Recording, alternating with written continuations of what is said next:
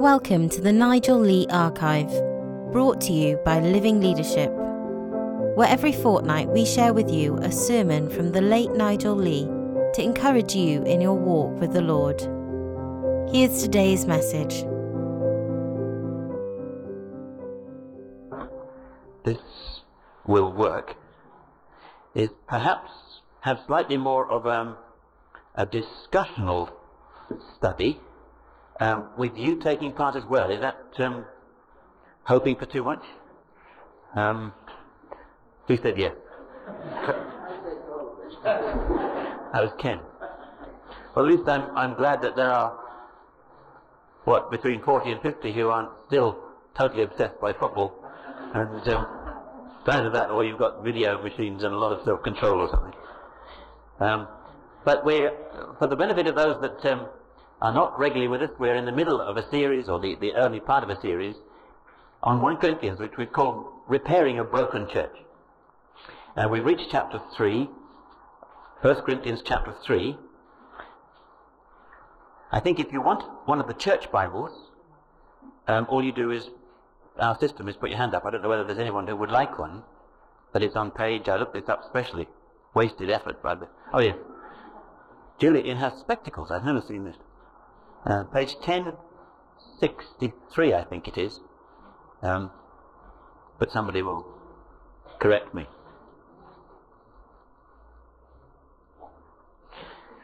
And then I'm going to ask a number of questions of you, then I'm going to comment a bit, and I'm going to ask some more questions, and this is a way of making quite sure that you stay with the passage and teach yourself. I have to perhaps apologise to those who are going to listen to the tape. I'll try and make sure that you get everything, all the bits and pieces of wisdom from around the room, repeated down this wire. 1 Corinthians 3. Brothers, I could not address you as spiritual, but as worldly, mere infants in Christ. I gave you milk, not solid food, for you were not yet ready for it. Indeed, you are still not ready. You're still worldly. For since there is jealousy and quarrelling among you, are you not worldly? Are you not acting like mere men? For when one says, I follow Paul, and another, I follow Apollos, are you not mere men? What, after all, is Apollos, and what is Paul? Only servants through whom you came to believe, as the Lord has assigned to each his task. I planted the seed, Apollos watered it, but God made it grow. So neither he who plants nor he who waters is anything, but only God who makes things grow. The man who plants and the man who waters have one purpose, and each will be rewarded according to his own labor. For we are God's fellow workers. You are God's field, God's building. By the grace God has given me, I lay the foundation as an expert builder, and someone else is building on it. But each one should be careful how he builds. For no one can lay any foundation other than the one already laid, which is Jesus Christ. If any man builds on this foundation using gold or silver or costly stones or wood or hay or straw, his work will be shown for what it is, because the day will bring it to light. It will be revealed with fire, and the fire will test the quality of each man's work. If what he has built survives, he will receive his reward. If it's burnt up, he will suffer loss. He himself will be saved, but only as one escaping through the flames.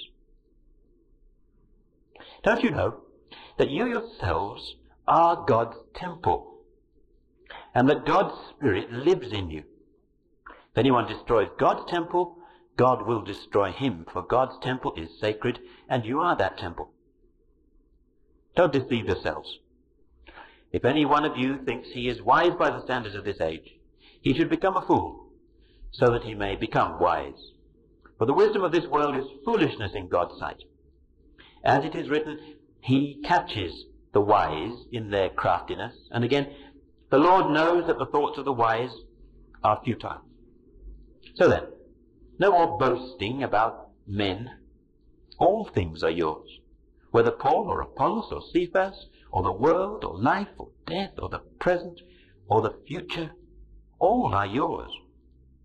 And you are of Christ, and Christ is of God. I heard recently of a Bible college principal who said that almost all his students in the first year, on arrival, confessed two things. They confessed, firstly, that they were largely ignorant of the Bible, and they confessed, secondly, a complete inability to change their mind on anything theological. You can see, can't you, that is a recipe for catastrophe in the church.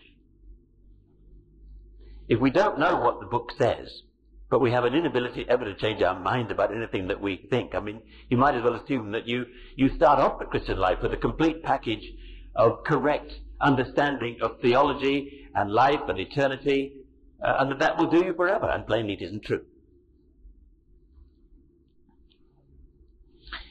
I can remember being profoundly struck by what I take to be the core, the central truth of this chapter. I'd been a Christian for years. I knew about salvation by grace. I'd grown up in a Christian home. I was already preaching the gospel. And then suddenly this chapter 3 of 1 Corinthians began to dawn on me. I think I was either at college or just soon after college, preaching the gospel with another team of folk in India. And those verses from 10 onwards, that next paragraph, I can remember just so clearly it blitzing me and changing motivations in my life. Now, let's begin with the first 4 verses. Paul lays 3 charges at the door of the Corinthians. What are they? He charges them with 3 things. 1 Corinthians 3, the first 4 verses. These questions are not hard, so... Sorry? And what was the third one? Quarreling. Well, let me start by asking you, what is worldliness? What is your definition of worldliness? People who go behind the bike sheds and smoke and are caught in cinema queues. I can remember the leader of a very well-known mission in this area who confessed to me that he never goes to the cinema in Birmingham, where he is well known, but he comes down to Leamington. Is that worldliness? That sort of stuff? What is the definition here in these verses of worldliness? It is that there is jealousy and quarreling among you. We might think that worldliness is focused on this world in the sense of salary and possessions and entertainment. Paul's definition is you are worldly if you are a quarrelsome, faction-minded person within the church. So I want to take all those together and say that worldliness is one of the things that he charges them with. And the quarreling and the jealousy are symptoms of worldliness, because that, it seems to me, is what he's saying in verse 3. You are still worldly, for since there is jealousy and quarreling among you, are you not worldly? But I detect 2 other things that he also charges them with. Childishness. As Christians, they should have grown up more. Spiritual immaturity. Yes, thank you. And the evidence for that is what, Graham?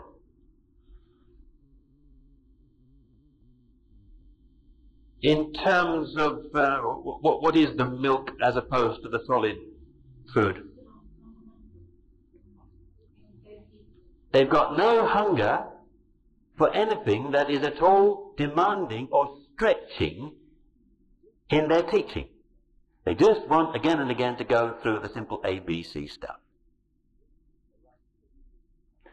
The writer to the Hebrews had made the same point, hadn't he? His concern for the Hebrew Christians, that they were able to go over, he talks about 6 basic fundamentals. He says, I actually long to talk to you about Melchizedek and about the high priesthood of Christ and about some of the intricacies of how the gospel has fulfilled some of those patterns that we can see in the Old Testament. But he said, I can't do it because you're still stuck at the childish level. That is a challenge to us. So they're childish, they're worldly, and a third charge is quite blunt.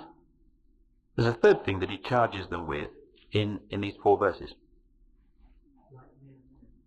Acting like mere human beings. But are they human beings? Why should he expect any more of them?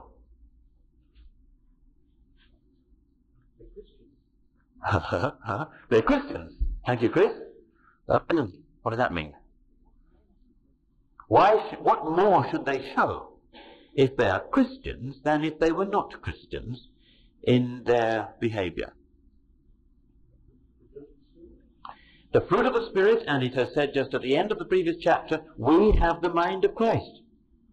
Because you folks are not actually behaving like Christians. You're showing no spiritual discernment, no spiritual character. There's no love, joy, peace, long-suffering, etc. No evidence of the mind of Christ among you. You're actually behaving in the way you conduct your affairs and how you sort out your issues. You're behaving no differently from unbelievers.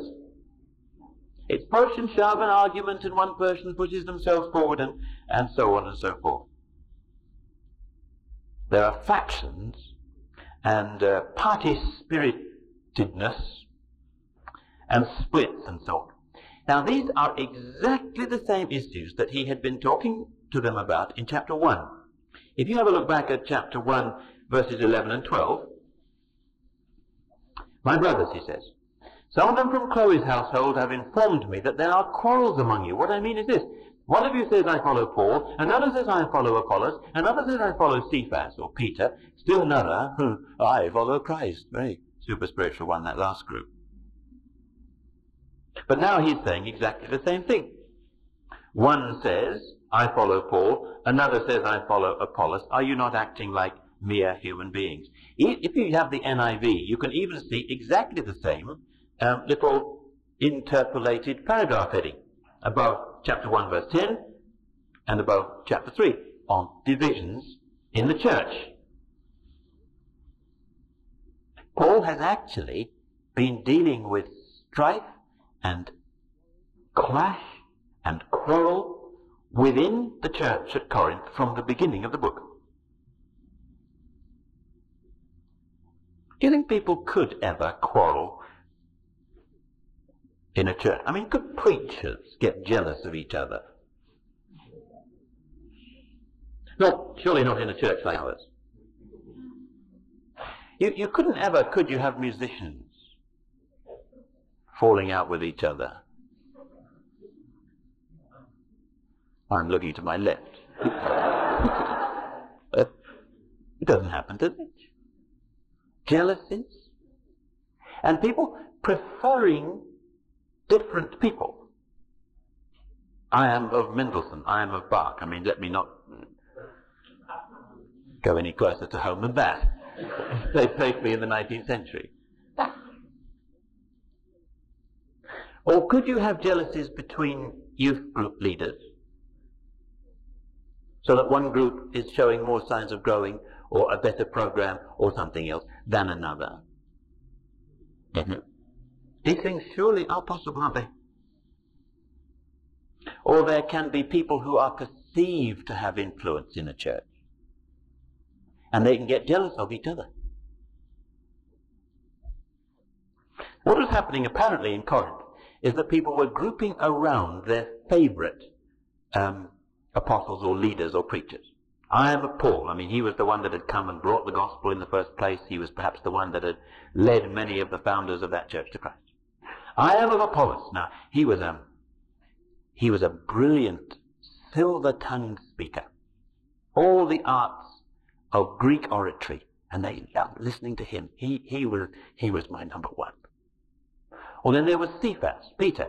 He perhaps represented more the old, more traditional, rooted in the Old Testament Jewish way of going on about things.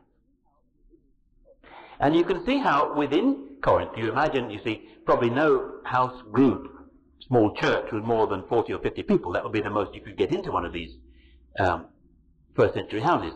And dotted around Corinth, there would have been these small house churches that would have together made up the church in Corinth to whom this letter was addressed. And they were starting to fall out with each other. There were abrasions, they had their favourites, there were quarrels and splits and so on coming in. They were dividing in jealousy over different cultural backgrounds and styles of doing stuff. And so Paul says there between verses 5 and 9, he said, look, friends, Paul and Apollos, take them. Who are we? We're only God's servants. We only get to do what God gave us to do. We're not special. There's no difference. One plants, another waters. Who's the one that makes the seed grow? God. God who does any work that's worth doing. It's not the talents of one person as over against another. Let not the youth leaders or the elders or the musicians or the preachers start falling out as if they had some particular ability not given by God. If you just do what God gives you to do, and it is God that gives the increase. Look, my dear Corinthian friends, he says, accept us merely as servants of God. Down the centuries, churches have split, sometimes along family lines, sometimes along a particular strong personality. Whole denominations have splintered. Friendships have been broken. To prove it, let me ask, how many of you here have actually lived through something like a church split? Hands up. Oh, just keep hands up. Just look around. That is quite a proportion of us have lived through this. And so it's no wonder that Paul the Apostle, our apostle, the apostle to the Gentiles, goes from chapter 1 verse 10 right through to chapter 4 verse 21, bringing various arguments to bear on precisely this kind of problem. It's fascinating to watch him going to work, to see a working apostle on the job, dealing with disunity and splits, this sort of childishness, this worldliness, this thinking about these kinds of things to do with the church in a way that is no higher than if you were just a member of some social club.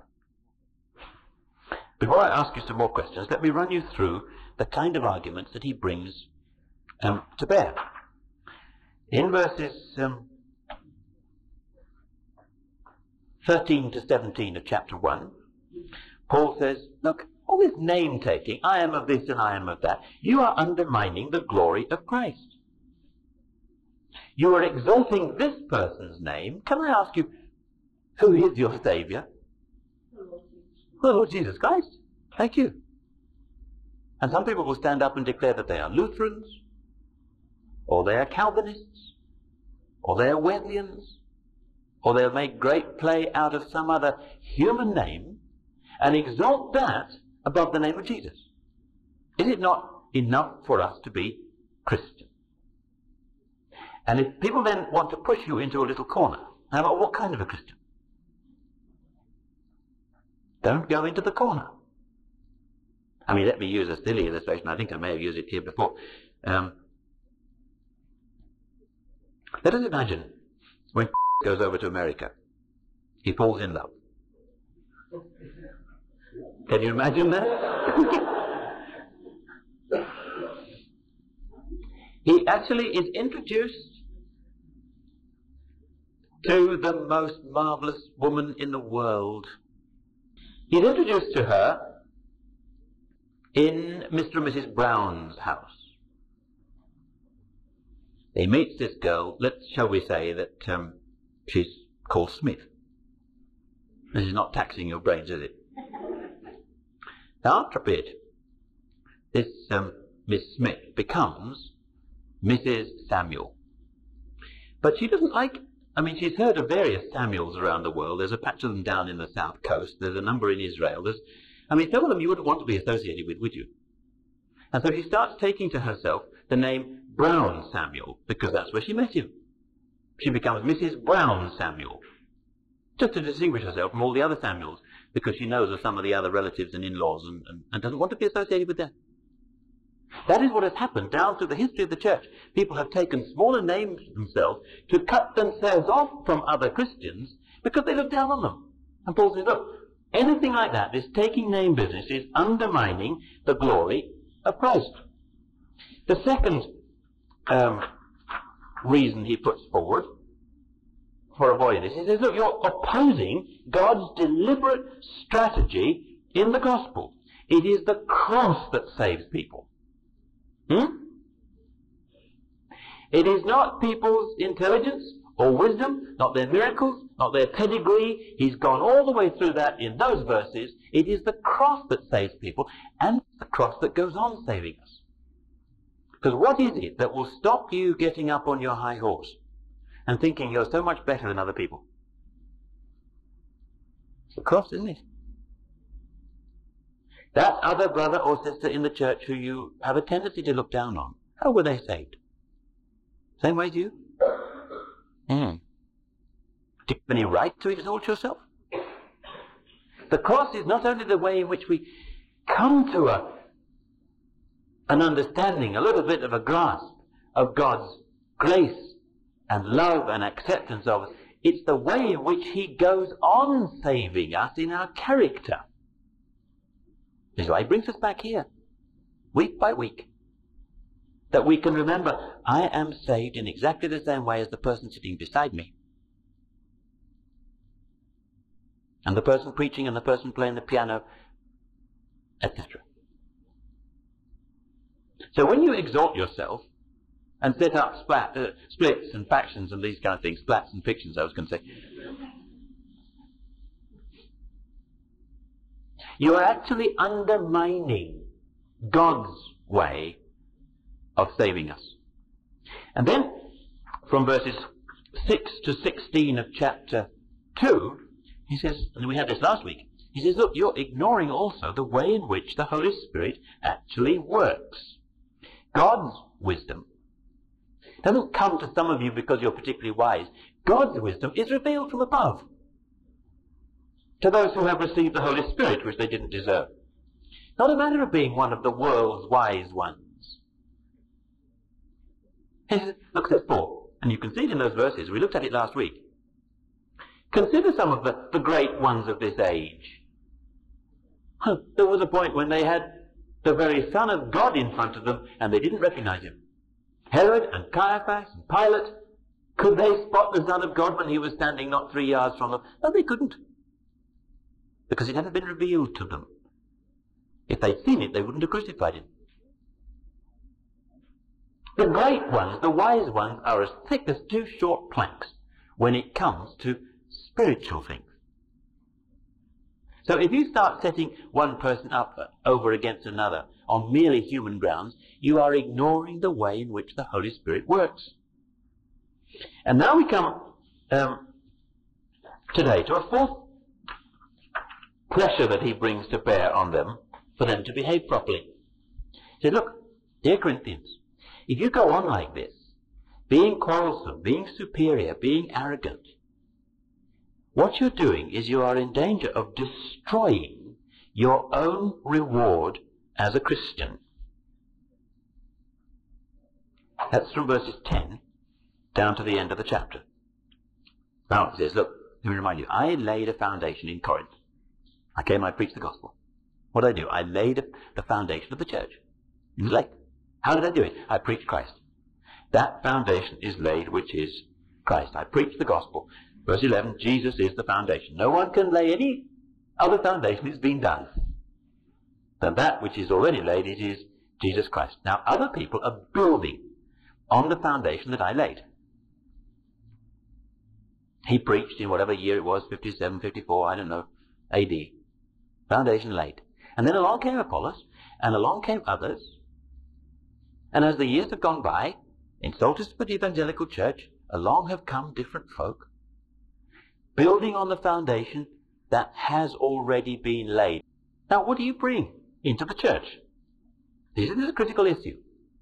What is it that you are contributing, month by month, year by year, to the life, the beauty, the stability, the growth, the quality of the church?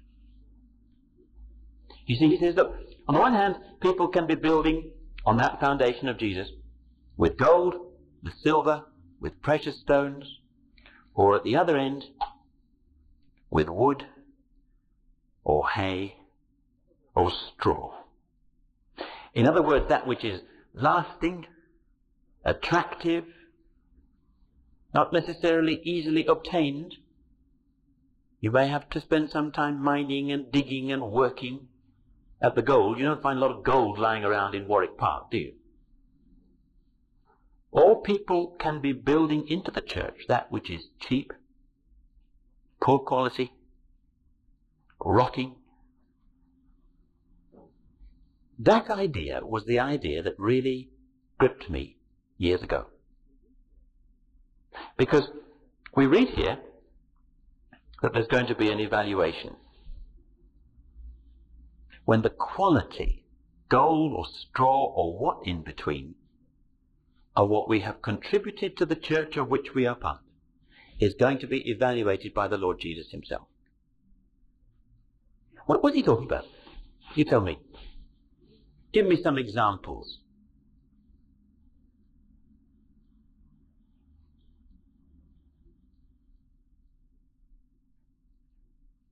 What kind of thing is he talking about?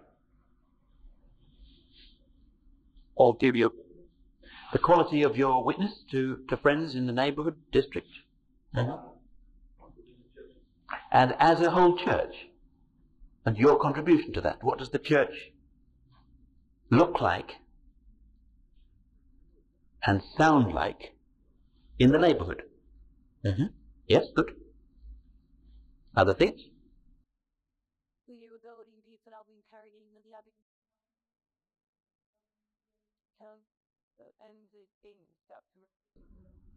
Yes, if you're actually destroying people, discouraging them, driving them away, you haven't been building with gold and silver, have you? That which is going to be attractive and gleaming in the sunlight. Uh-huh. What would be a gold quality Sunday school teacher? As opposed to a straw quality? Cares for them, prays for them personally. Mm-hmm. Fully committed to being there and preparing so that what they get taught is good stuff and not just sort of the back of an envelope over breakfast that morning. Mm-hmm. So the kids who are very quick at seeing disparity can know that when you talk about love, you love them, etc. Mm-hmm.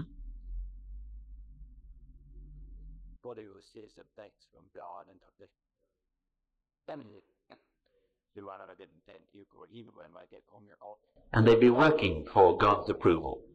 Yes. What would be stubble and straw quality preaching? Tell me.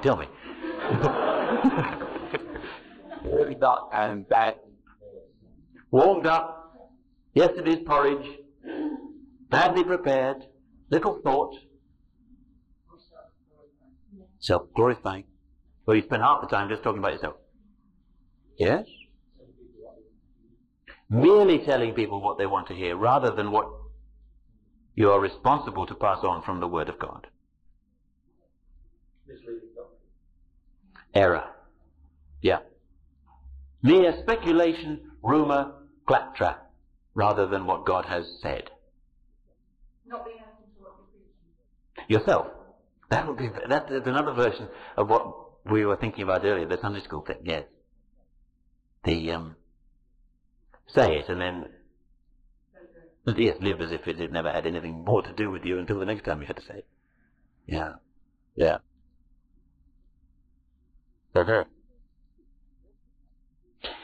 In verse 13, he talks about the evaluation. If any man builds on this foundation using gold, silver, costly stones, wood, hay, or straw, his work will be shown for what it is, because the day will bring it to light. It's a little bit like, I sometimes think this is like the apostolic version of the story of the three little pigs, do you know? Does that help you remember it? You know, how one built with brick and one built with wood and one built with straw.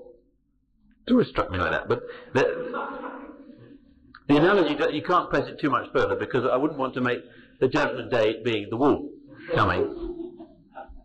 But that's an important point to get hold of, because the evaluation that will come for us at the end of time is not designed to be threatening and fearful.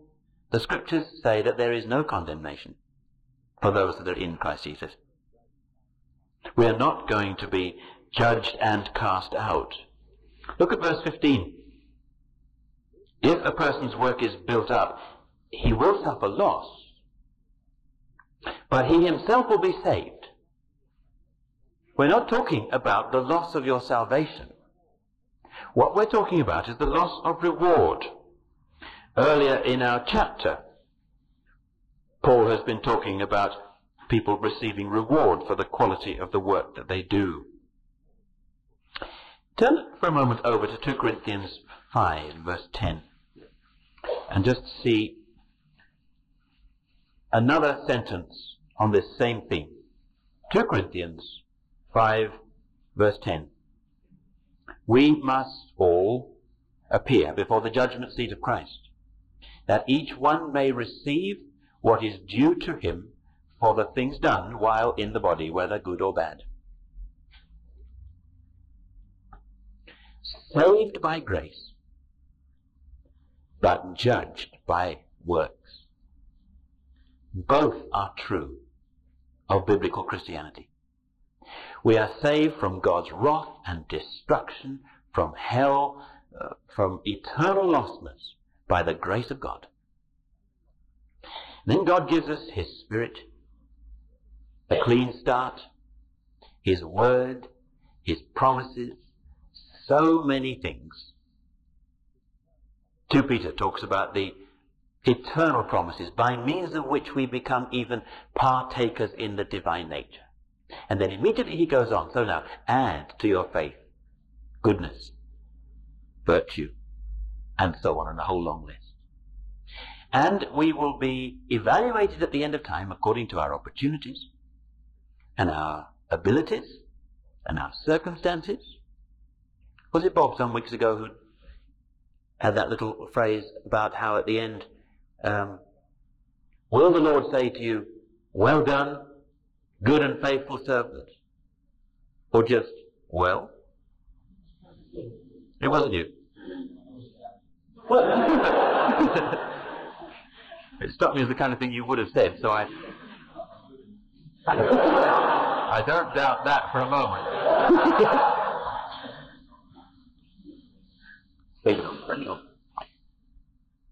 What is this reward that is spoken of?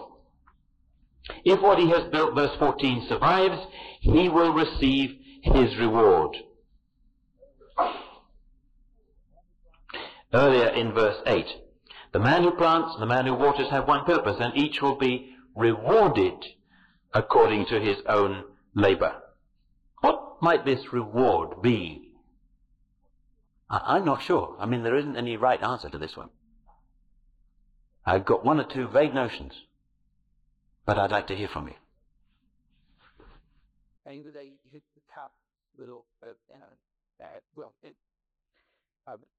Yes, go on, Pete. The talents that the Lord spoke about, he gave a certain number of cities. That has always struck me as being more than a mere sort of fanciful and imaginative way of saying that there's going to be reward. It seems to me that from the very beginning in the Garden of Eden, life has been about training in government, in responsibility. We will come to this a little bit more later on in 1 Corinthians. I don't think that God has any intention other than to, for a time, so govern this world as it should be governed, and to incorporate his children in that reigning, responsible management, leadership process. This business about having responsibility over cities is going to prove to be far more accurate than we think. Do you ever, as you stroll around Warwick and Leamington, wonder if you were under God in charge of this place, what would you do? What would you aim at? Abraham, from the very beginning, has been said by the scriptures, as he wanders around, lives in tents, humps around on the backs of camels, that he was looking for a city which had proper foundations. The cities that he came out of really had no moral and spiritual foundations at all. They may have been great big cities, came from the area of Babylon and so on, but they had no moral and spiritual foundations. He was looking for a city that had. And isn't that the problem in British society at the moment? The crumbling of our moral and spiritual foundations. You build fine buildings and organize big football tournaments and etc. Frighten, people overseas by threatening them with this and that and t'other. But the moral and spiritual foundations of how people relate to each other, how they respect each other, whether they have any time for God, that is not there. And we need to begin to think, initially at the level of our family, our church, our community, what will it mean to reign with Christ in the long run? Now, we may well be onto something there, this city thing, and some will have more responsibility than others. Any other ideas that have appealed to you as you think about the reward that is coming? There do seem to be higher and lower places in the kingdom, don't there? Come up higher, brother, that kind of idea. How that's going to work out, I don't know. I find it it bends my imagination out of shape. But something like that is spoken about. Any other contributions? Then let me move on to another question. What effect does all this have upon you? Be very honest. It's not as motivating as it should be.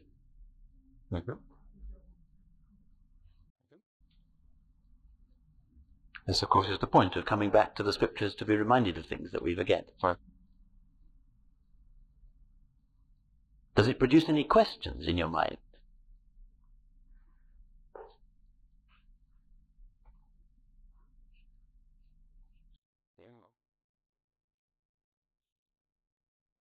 Trish said to me, when I said to her, I'm going to try a more discussional approach tonight. Oh, she said, be very careful. She said, end of a long day, they'll be tired, that you won't get much out of them. Just begun to wonder whether I've reached the stage of the evening where she's right. There is a source here, I think, as we ponder it, of very secure motivation as a Christian. It is not designed to induce fear. God is very understanding of us. But we know that there is going to come a time when he will evaluate and reward, he will recognize our service, even under quite difficult circumstances, and will publicly acknowledge what we have done with the gifts and the opportunities that he has given to us. In that last one, the very precious band playing, that you're actually using the kit, a different kit, there's all which are full-time bachelors for some suit. I'm working the picture of what's a Diane to prove. Yeah. I had that doing it.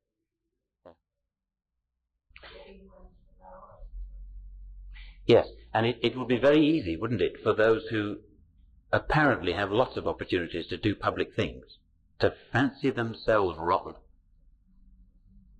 Which I think is why he goes on to say, don't deceive yourselves. In verse 18, just think very straight about this. If the church is the temple of God, as he's been saying in the 2 previous verses, don't you know that you are God's temple? God's Spirit lives in you. The kind of contribution which anybody can make to a breaking of bread meeting, to a prayer care group, to the attitudes and the course and the direction being set, just by being wholehearted in serving the Lord. Those kinds of contributions are just as valuable, if not more valuable, than some of the talkative ones at the front. And the Lord knows how to make adjustments. I fancy there's going to be many gifted public Christians who find that the Lord's evaluation of them considerably scales down what they have thought of themselves. Yes, we need to give time to pondering this gratefully, thankfully before the Lord. Don't you know that you are God's temple? God's Spirit lives in you. If anyone destroys God's temple by what he builds or what he introduces into the church, serious, God will destroy him. For God's temple is sacred and you are that temple. Let's gather around this table with great gratitude to a Lord who loves us, but he hasn't appointed us to service without also intending to come and evaluate and give praise where praise is due. He has given his word and his Spirit to encourage. We can ask him as we sit around, Lord, may our contribution be gold and silver and precious stones, that end of the market. Those are the materials that you made temples out of. You made them out of marble and granite and you adorned them with gold. That's appropriate for the house of God. You made your own little private house out of wood, bit of straw for the thatch, bit of mud mixed up with straw for the walls. No, this is the house of God that we're concerned about. Let us build appropriately.